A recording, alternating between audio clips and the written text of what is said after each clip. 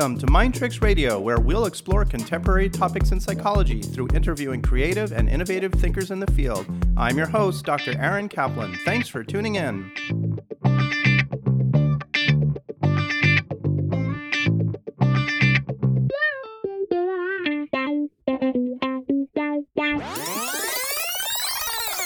We're here today with Dr. Joe Pierre, a health science clinical professor at the Department of Psychiatry and Behavioral Sciences, David Geffen School of Medicine at UCLA. He has extensive clinical experience working with individuals with psychotic disorders, substance abuse, and those with dual diagnosis.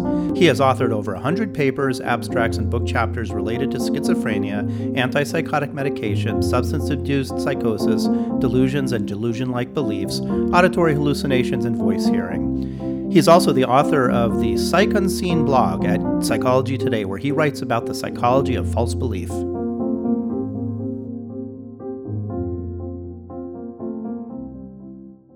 Joe, welcome to the show. Thank you. It's really great to have you here, and I'm really excited about this topic area because I know this topic comes a lot in my clinical practice. And I know a lot of clinicians work with patients who have different kinds of belief systems. They sometimes talk about conspiracy theory kinds of things. And it's hard sometimes as a clinician to wrestle with how to work on these and conceptualize them with the patients that I work with. So I'm really looking forward to you sorting through some of these concepts for us today and giving us your knowledge about the topics. Yeah, well, again, thanks for having me. I should say aloha, I guess, since you're in Hawaii, right? Aloha, yeah, and you're down there in Southern California, correct? Yeah, that's right. Yeah. To begin with, I'd really like to learn a little bit more about you and who you are as a clinician and what brought your interest into this field. So let's start with that a little bit.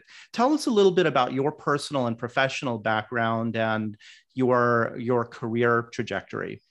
Sure. So I'm a psychiatrist. When I was doing my undergraduate training, I was a biology major, but I was really always more drawn to the biology of the brain and beyond biology, just how the brain works on a cognitive level. I minored in psychology. And so I had a sort of decision point back then where I did think about becoming a psychologist and applying to graduate schools. But my interest had always been more on the more severe side of mental illness. I've always had a very strong interest in psychotic disorders and the types of symptoms that psychotic patients have. And because I felt that pharmacotherapy was an important part of treatment, that sort of steered my hand and led me to medical school. And so I was one of those people who went to medical school planning to be a psychiatrist from the get-go, was never really tempted by any other specialty. And so here I am. And I think in part, my long-standing interest in psychiatry has actually really focused on these sorts of core questions about why we do what we do and why we believe what we believe. And so in recent years, my academic career has been more focused on the why we believe what we believe part. From a clinical perspective, I'm an inpatient psychiatrist, so I work with hospitalized patients with severe mental illness. So it makes a lot of sense that you would be interested in understanding the spectrum of thinking from false beliefs to delusions. And I'd like to hear a little bit more about how did you become interested in this academic area of false beliefs and the spectrum there? Well, as I said, I've had this long-standing interest in why we believe what we believe, whether it's sort of factual beliefs or religious beliefs. And I think in my essay for residency applications, I wrote something to the effect of that I think there's great potential to learn about normal functioning, human functioning, based on pathological states. And I think I sort of brought that from my background in genetics, studying mutations to inform what genes do on a normal level. And so that, I think, is partly why I was so interested and am so interested in psychosis and delusions specifically, because I think understanding delusions and working clinically with patients who have delusions really is actually very useful right now when we are working with people who don't have mental illness, but do have false beliefs. And so I've always been, even though my clinical focus has been on the more severely mentally ill, I've always had a academic interest in this, what I often call the gray area between psychopathology and normality. So let's define some of these terms because they're very interesting. And I don't know if we look at them in terms of differences of severity or something about the phenomenology of the thinking. We can look at that. But, on one end, we have this idea of false beliefs. And we have this idea of conspiracy theories. And then it's sort of at the other end of the spectrum, we have delusions. Tell us a little bit how you conceptualize these different terms and what they actually mean. Yeah.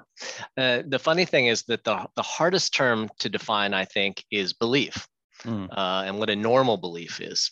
And, I've looked across the literature, not just in psychology and psychiatry, but other disciplines. And, a sort of standard universal definition is pretty elusive. So my definition that I often use is something to the effect of, I like to define a belief as a cognitive representation about reality as it pertains to ourselves, the world around us, and the world beyond. And then I always say, just don't ask me to define what a cognitive representation is. But if we start from there, if we start from a kind of universal agreement or understanding of what beliefs are, then the other terms become more easy to define and distinguish from another. Okay. So from that standpoint, like how would you describe like a false belief? Well, so if we talk about beliefs being cognitive representations of reality, and if we believe that reality we can discern reality and decide what's real and not, and true and not, then truth and falsity is basically defined by evidence to support whether or not that belief is true or not. Now, the fun thing about beliefs and delusions as well is that there are lots of beliefs that we have that aren't falsifiable. Is there a God? What happens when we die? Are we living in a computer simulation? These kind of things. When I talk about my academic interest in false beliefs, I'm really talking about more beliefs where things can be verified, and why we tend to it's almost about disbelief sometimes in facts and this whole modern phenomenon or semi-modern phenomenon of alternative facts that we're looking at now. So then false beliefs would be something that was falsifiable, and it has to do with more of an integrity of looking at evidence and examining evidence. And great, we'll talk a little bit more about that as we go. Yeah. What's a conspiracy theory? Well, let's actually start with delusions, because I think that one's also easier to define, and there's a more standard definition. And I think in mental health, we often use the sort of quick and dirty definition that a delusion is a belief that is both false but also fixed. So the falsity, again, is not always easy to address because not everything's falsifiable. But when we talk about delusions, and they're the clinical themes that delusions tend to focus on, those are often around falsifiable topics. Is the CIA really out to get you? Well, we can look at that from an evidentiary standpoint. Are you really the second coming of Jesus Christ? Again, we can look at that from an evidentiary standpoint. The key part about delusions, though, is also the fixed aspect. So this is the idea that you have this false belief despite this countervailing evidence. And again, there's some situations where the evidence might be more representative of consensus rather than hard data. And yet that's really what this phenomenon is, a fixed false belief, which we typically see in psychotic disorders. Okay. So if we then start from there and go to conspiracy theories, I think there's a number of similarities and then a number of important differences. So I think when we start let me define conspiracy theory first. So when I say conspiracy theory, I often say that a conspiracy theory rejects an authoritative account of reality in favor of some plot involving malevolent forces, and that plot is then kept secret from the public. So when people think about conspiracy theories, it's not unusual to hold that belief with considerable conviction. So in that sense, it can be very similar to a delusion. But a delusion is by definition false, whereas conspiracy theories, those are theories. They could be true. And of course, people who do believe in conspiracy theories are fond of reminding us that there have certainly been conspiracies that have been true throughout history, whether it's things like the MK Ultra project or COINTELPRO from the 1960s, those sorts of things. So falsity is not a requirement. I think the other important thing from a clinical standpoint is that typically when we talk about delusions, there's this long storied history about the phenomenon of shared delusions and folie à deux or folie à cinq or what have you. But for the most part, when we're working with patients with delusions, we're really talking about idiosyncratic beliefs. So we're mostly talking about beliefs held by that individual. And often the evidence to support that belief is really based on some kind of subjective experience.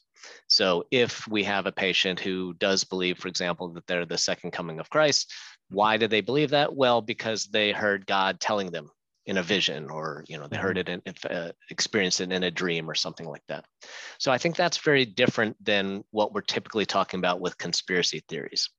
Conspiracy theories are much more likely and are typically shared beliefs rather than something that a single individual is theorizing about. And the evidence isn't so much subjective experience like a dream or a vision. Especially in this day and age, the evidence is out there in the world, usually in the form of something you found on Google.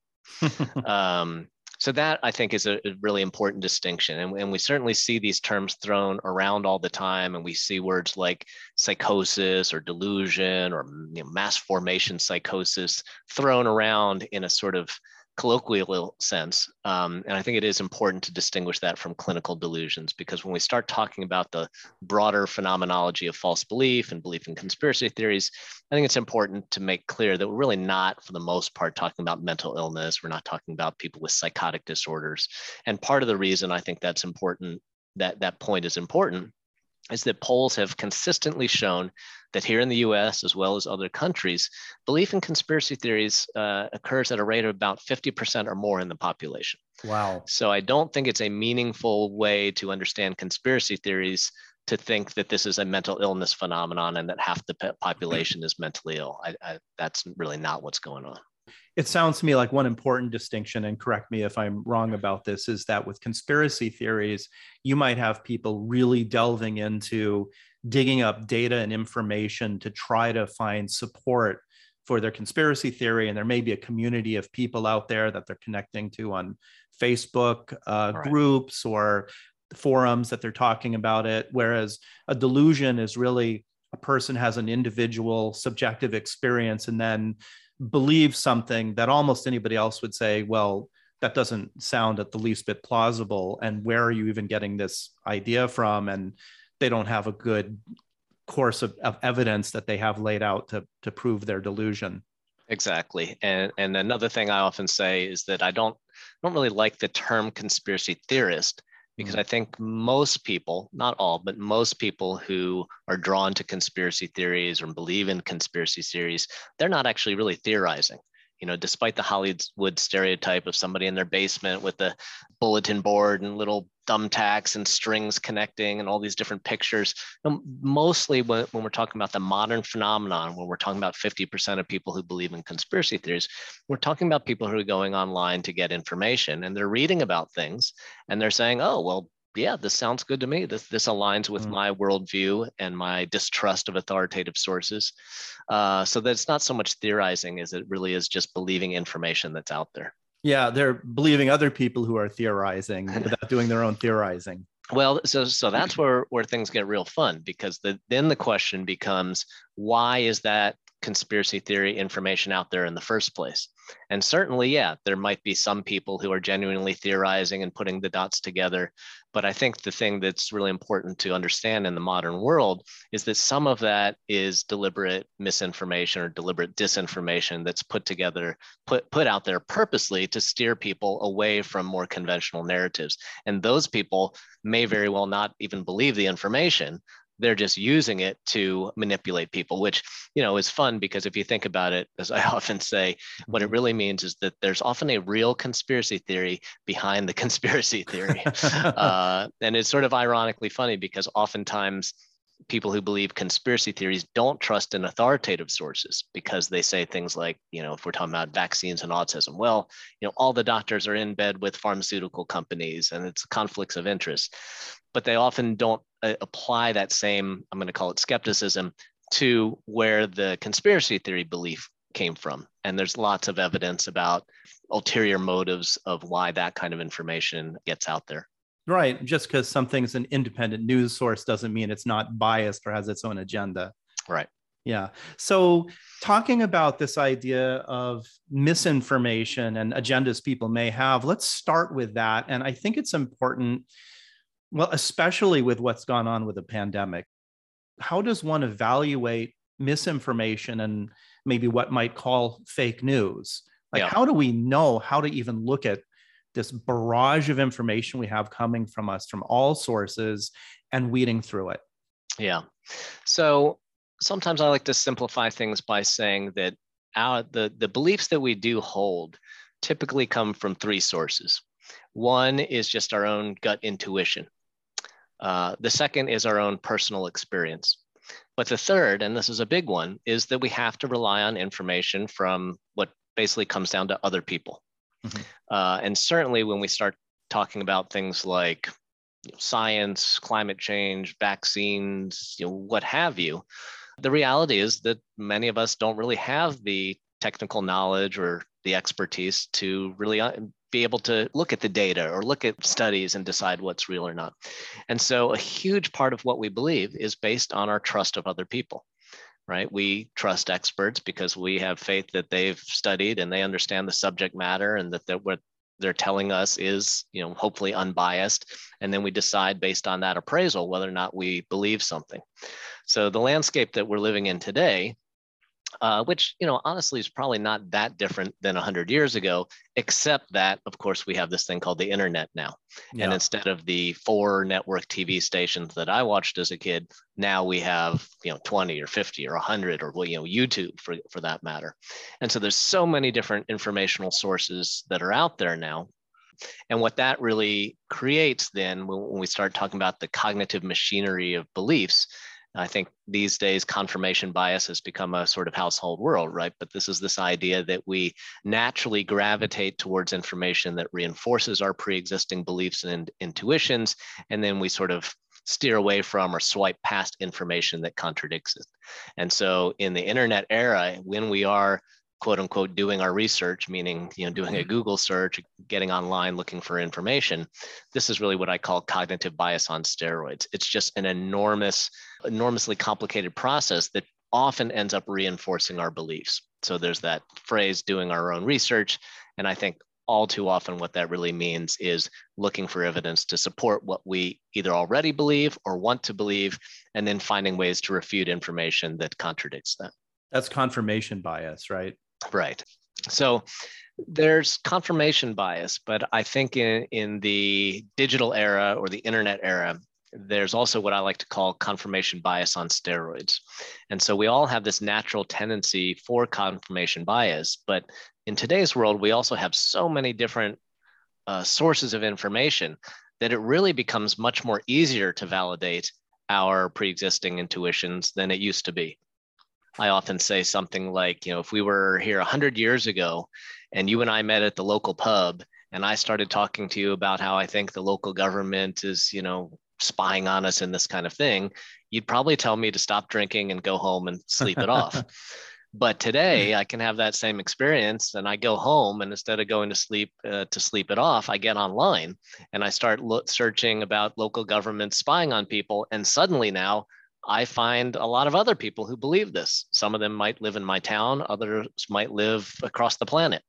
And so that's part of confirmation bias on steroids. The other part is that I think we now know pretty clearly that there are these things that some people call filter bubbles, that where the algorithms that we use to search for information, whether we're talking about Google or YouTube, steer us towards the information that the algorithms think we want to see based on our previous searches. And so in places like YouTube, which I actually use YouTube quite a bit, in part to listen to music and things while I work, but lots of people use YouTube for news sources, for information about healthcare. And the algorithms have changed a lot over the past decade. But one of the things that was happening at one time is that a lot of people were watching things on YouTube based on their recommended feed. So if I just had, let's say I was doing research for a paper that I was writing on conspiracy theories, and I happened to look up the YouTube video about 200 reasons why the earth is flat. Well, based on that one search, I might now be fed more videos about that topic. And so that's the filter bubble aspect that creates this confirmation bias on steroids. Mm-hmm. So the reality is there might be 300 people that have watched, confirmation about why the earth is flat, but I might be one of those 300 people. If I'm searching for that, it's sending that to me and it sounds like, oh, this is something that a lot of people are talking about. There must be some truth or reality to it. Exactly. Another thing that happened to me personally about a year ago is I had a family member who was having a hernia surgery.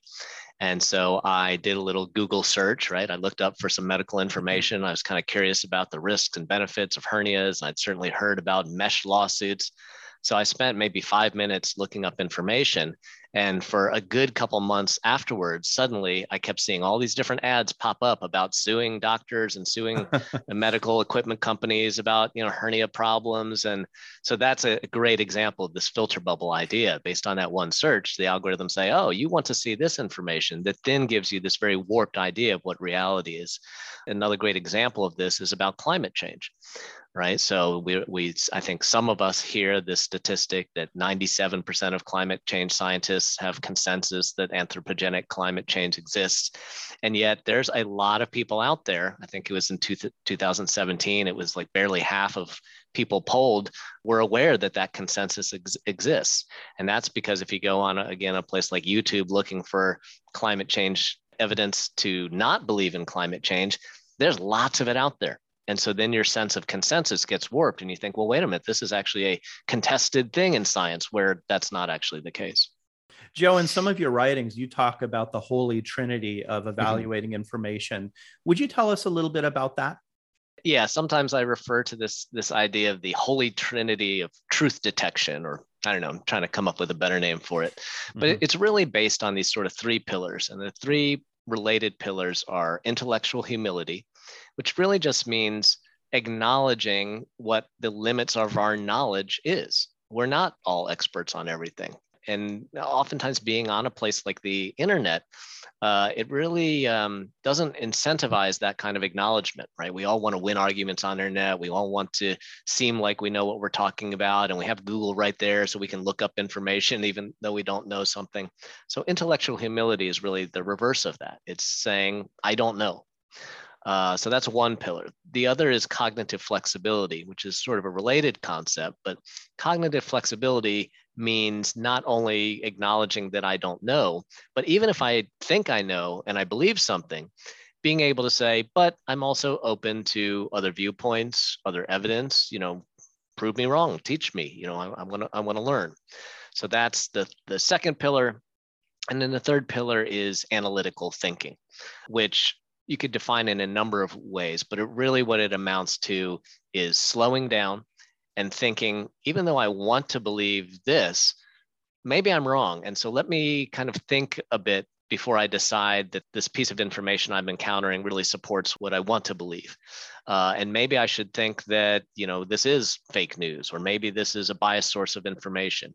Psychology studies have shown pretty clearly that if you do that slowing down process, and so there's campaigns about like think before you share, or think before you click, this idea if you tell people and you sort of warn them that this could be bogus information, think about it, we actually become a lot better at discerning what's real or not, or fake news or truth. So those are my three pillars, this combination of those three. They're really skills. And I think that's an important idea. I think oftentimes we think that people believe false things because they have some sort of cognitive deficits, right? They're not intellectually humble, or they're not cognitively flexible. And yeah, that's partly true. But again, these are skills. These are teachable skills. We all have the ability to take these characteristics on if we want to. I don't know if this is something that you notice or comment on at all, but I tend to see a lot of like what I would consider like polarized thinking or black and white thinking. And it seems like it's tough for people sometimes to live in the gray area of things, that there's not necessarily like an absolute right or wrong to some of these very complex kinds of things. I mean, you look at the pandemic, you look at Ukraine, contemporary things going on, like there's a lot of messiness in this. That's in these kinds of things. And I wonder, like, do you have anything that you could say about that concept?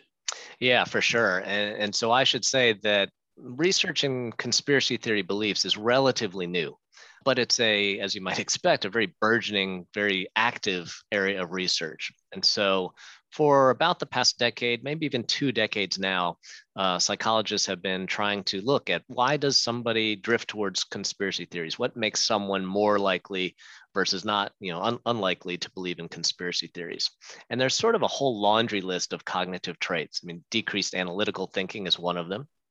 I just talked about analytical thinking, but another one are specific psychological needs. And one of them, there's actually three in one. So I describe it as the 3 C's. The 3 C's are needs for closure, certainty, and control. And so it gets to exactly what you were saying, which is we all have those needs. We all like to have explanations. We all like to be certain. Being uncertain is an anxious feeling. But there does seem to be differences, quantitative differences in people's ability to tolerate that uncertainty.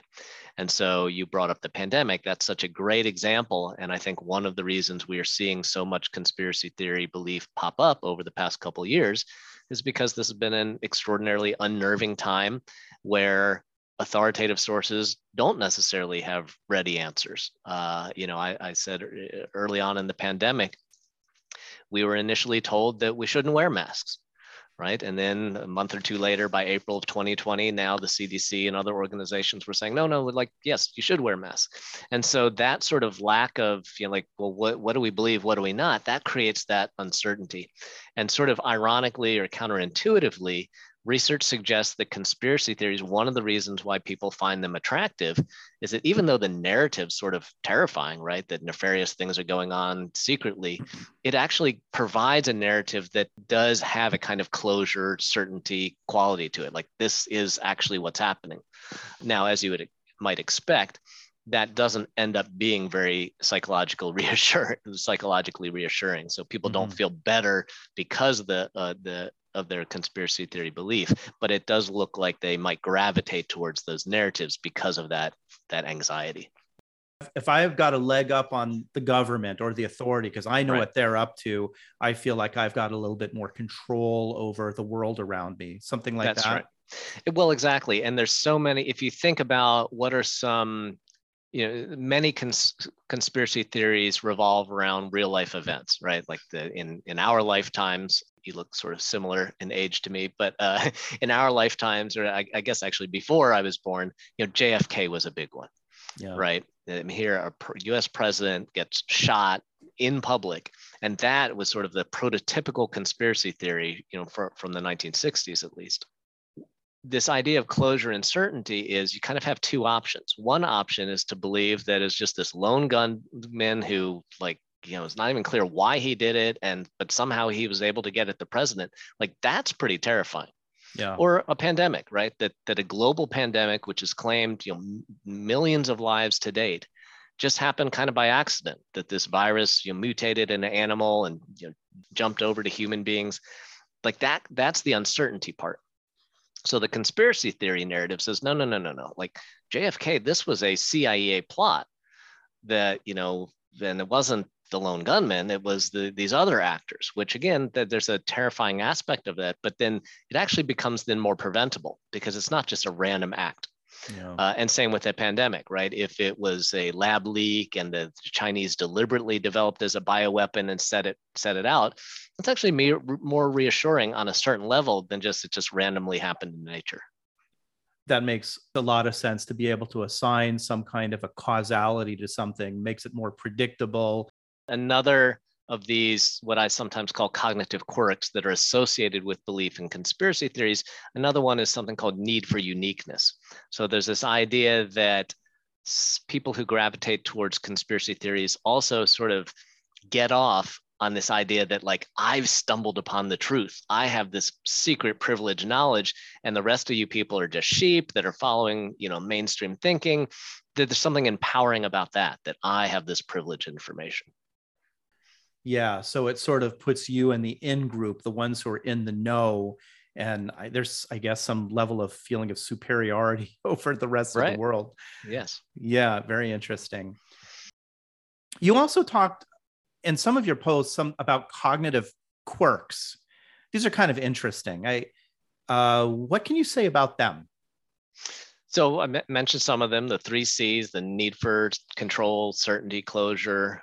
There's certain cognitive biases, for example, something called a teleologic bias. This is the idea that some of us are really more likely to attribute causality to some sort of higher purpose, right? The idea that like everything happens for a reason, whether it's due to a supreme being or what have you. And part of it is just in terms of cognitive quirks, part of it is one's propensity to be mistrustful, and that operates on a sort of continuum with actually delusional paranoia. I should say though that, so I have a couple comments about this cognitive quirks or the research that's been done. I think one of them is to keep in mind that these are associational relationships. So of course, association doesn't mean causality per se. And I also want to make clear that when we say something like the need for closure is something that might underlie conspiracy theory belief, it's not like conspiracy theory believers have need for closure and I don't. Like we all have need for closure. So these are quantitative differences. These are group mean averages differences. So it just means that you have more or less.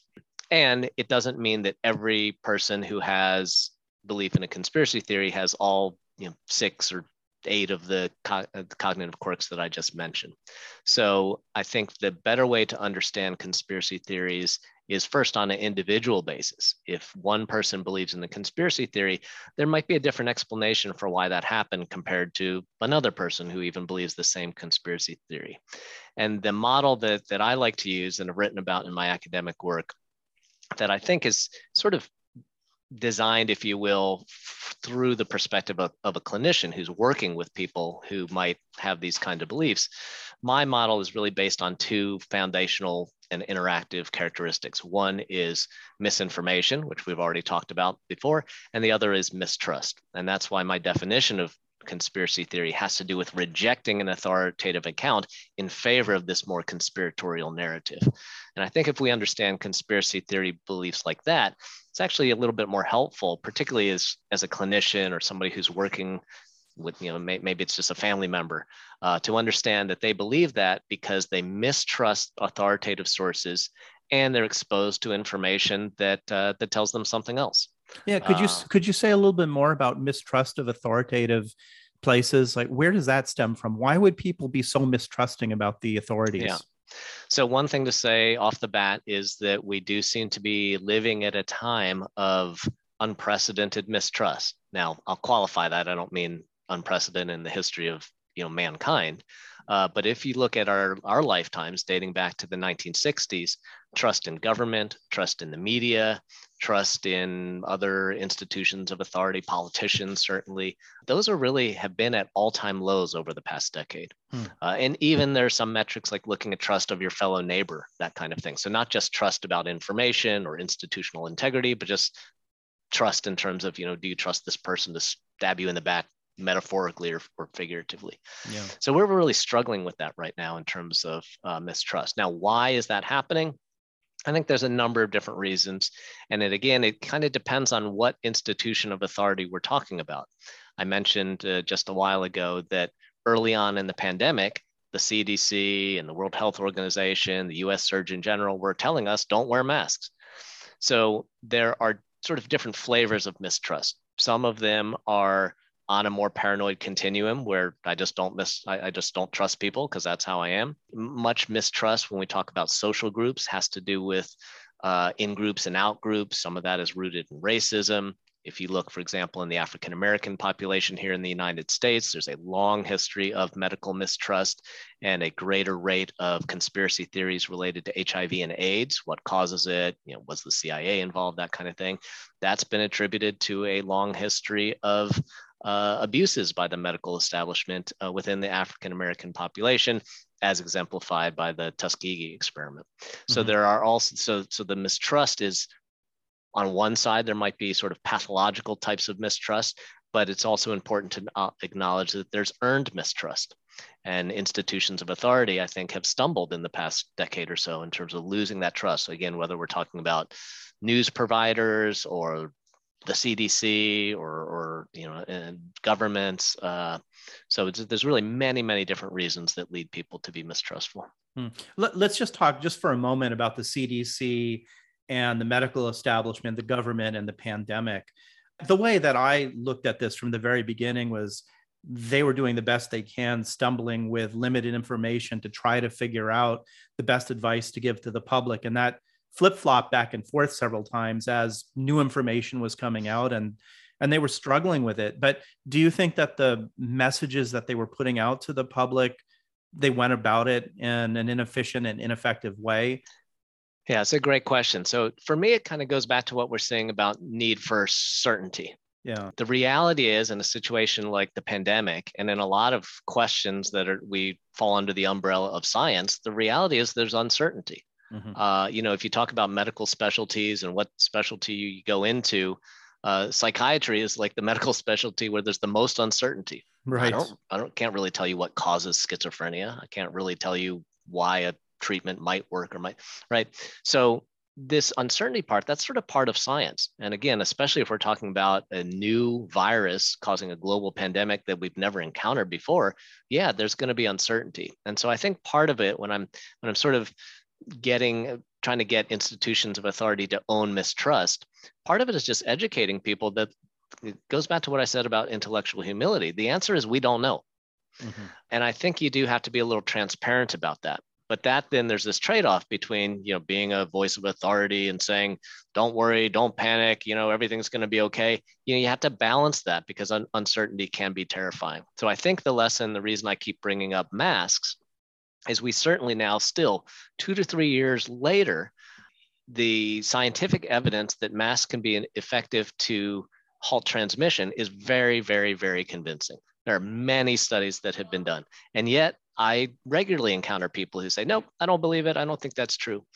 And so I think the misstep in terms of, let's say, the CDC was, I think I haven't heard them sort of admit this or state this, but I think there's a general sense that in part we were told early on not to wear masks because people were going on runs in the grocery store and buying out all the disinfectant and buying out, cleaning supplies. And what we didn't want to happen as we were preparing for the surge was that N95 masks would disappear so that healthcare workers wouldn't have access to them. So I think part of the message early on was, look, we need to make sure we have masks for hospitals. And so I think the misstep in part is what you said, it's uncertainty.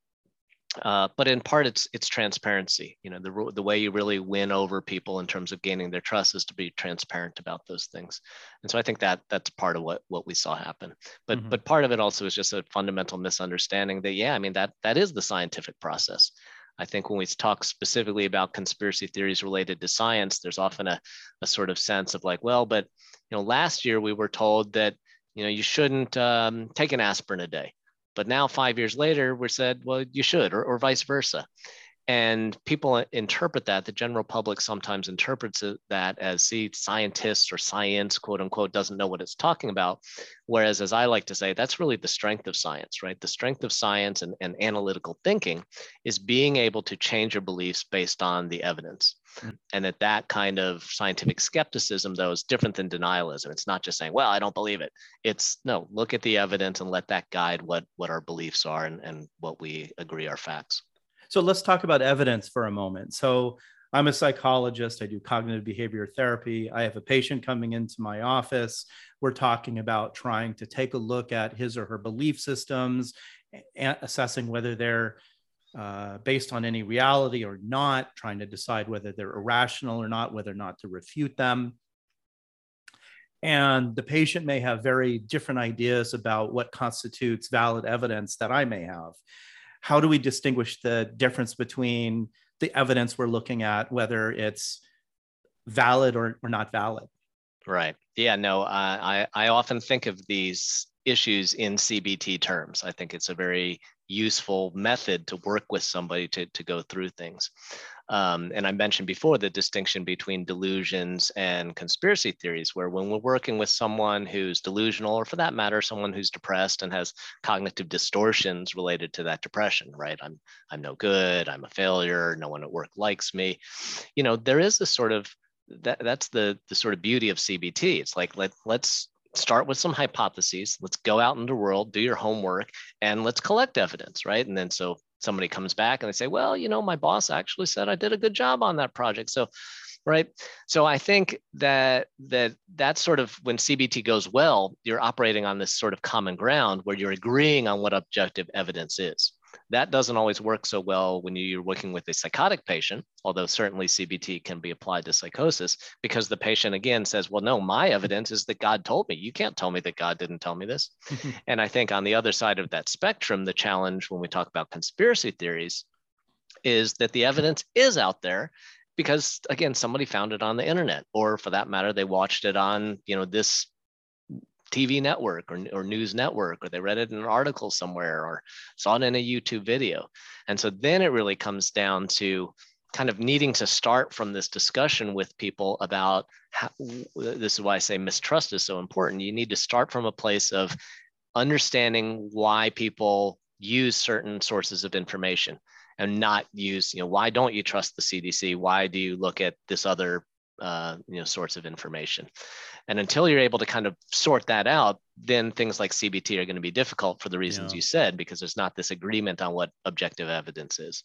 Yeah, it's tough, Joe, because I've had people come in saying, well, I think these vaccines have microchips in them that are going to get into our bodies and can track us. That one is a little more out there. It's a little bit easier to work through the distortions and the refuting that. But then you'll have people talking about, well, the government is working with the pharmaceutical companies to try to sell these vaccines and make a ton of money, and they're not actually effective. And then it becomes a little bit more difficult as a clinician, because honestly, I'm not sitting there in the boardroom of the pharmaceutical companies or the cabinet meetings with Joe Biden or Donald Trump or whatever to know what their actual underlying intentions are. They seem far-fetched to me, but it's a little harder for me to come up with evidence to refute that. Yeah. Yeah. I mean, it really is a challenge. And it sort of goes back to what I was saying earlier about there's evidence in terms of why we hold beliefs. There's evidence in terms of data and, reading a research study. But again, mostly what we're doing is we're typically believing things because someone we trust tells us about it.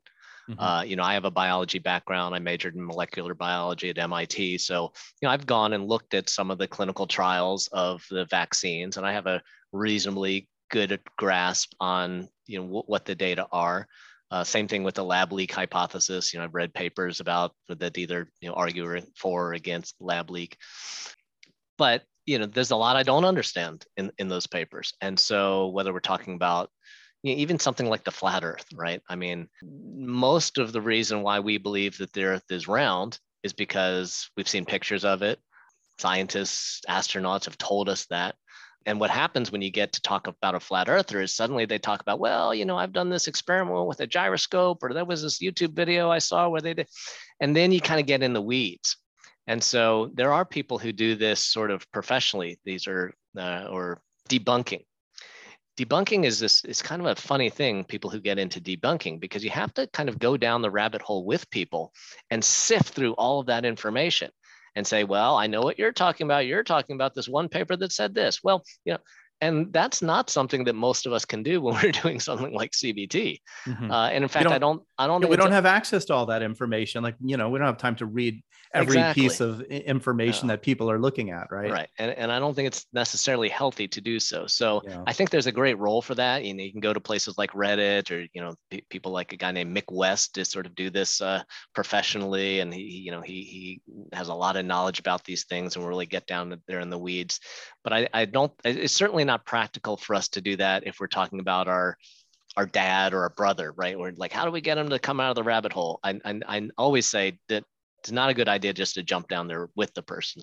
Mm-hmm. And then as clinicians, that one's difficult too. I will say that if we look at the more evidence-based interventions for belief in misinformation, including conspiracy theories, probably at the top of the list is what we call, instead of debunking, pre-bunking. This also goes by also a different name of inoculation strategies. Mm. So really the most effective thing is to beat misinformation to the punch and say, you might be hearing about such and such. Well, here's the real story.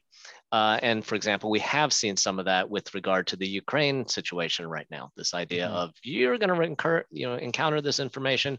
Here's the real deal.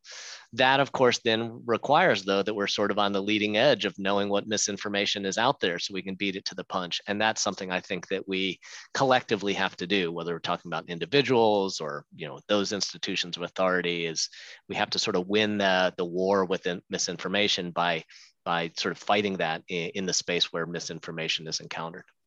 What could you say about people who have a family member or a friend who's deeply into a conspiracy theory or a belief system that's really frustrating for them to deal with? Yeah, I mean, my general advice there is, again, I don't think it's a great idea to get into it with people about these things. I think that our role for our loved ones is really about providing some support and maintaining a connection to that person. The stereotype during the pandemic was that there were people who were out of work, or they were not going into work, they were staying at home. And because of that, they suddenly are spending 10 times more time online, going down that proverbial rabbit hole. And there really is a sort of very isolating aspect to that. And so we read many newspaper articles talking about how family relationships have been destroyed because of QAnon or because of people falling down the rabbit hole. So I think if we talk about those kind of relationships, the most important thing is to actually maintain ties with those folks. Whether it's having them over for dinner or giving them a call or emailing them. But then, if the conversation starts going to, but no, you don't understand, Hillary Clinton eats babies, saying, hey, like, okay, I know you believe that. Let's chill and let's talk about, basketball or something like that, rather than always sort of just going on that narrative. And as you know, that's often something that happens, for example, when you do talk with delusional patients, like all they want to talk about is the one, like really, really important thing. Yeah. And sometimes the healthier thing is to pull them out of that and it doesn't even have to be talking. Let's go do something together, right? Let's go take a walk or something like that. And helping people not get just sucked down into that isolated sort of rabbit hole existence. Mm-hmm. Joe, this has been a really fascinating conversation. I'm wondering if you have any final thoughts or anything you want to leave us with here. One thing that I do want to make clear to people is that when we talk about these things, we're not talking about mental illness for the most part, right? There's a partisan divide in the country where, depending on our political affiliations, we're more likely to believe in this, whereas our political opponents are more likely to believe that. And I can't tell you, I read so many articles that say, oh, the reason is because this person's crazy, or these people are delusional. So as mental health professionals, I think it's important for us to sort of quash that idea. And so there is this quotation about, insanity is a sane response to an insane society. Interestingly, that has been attributed to a number of different people. It's not totally clear who said that, but I think it's a great way to understand what's going on right now. There is a sort of non-mentally ill, but insanity that we're dealing with in society. It's a sickness, and the sickness is really built on the two things that I mentioned earlier, which is this combination of mistrust and misinformation. Mistrust is pervasive. That mistrust makes us vulnerable to the misinformation that is all around out there in the world. And so I think the best thing that we can do is have honest conversations about trust, who deserves our trust, who doesn't, and really be aware how much misinformation and deliberate disinformation is out there and what their sort of ulterior motives are. And yeah, when we talk about conspiracy theories, encourage people to think about the real conspiracy theory behind the conspiracy theory. Well, Joe, thanks so much for coming on the show. It's been a really interesting conversation, and I appreciate your commentary on these issues. All right. Thanks so much for having me. Aloha. Aloha.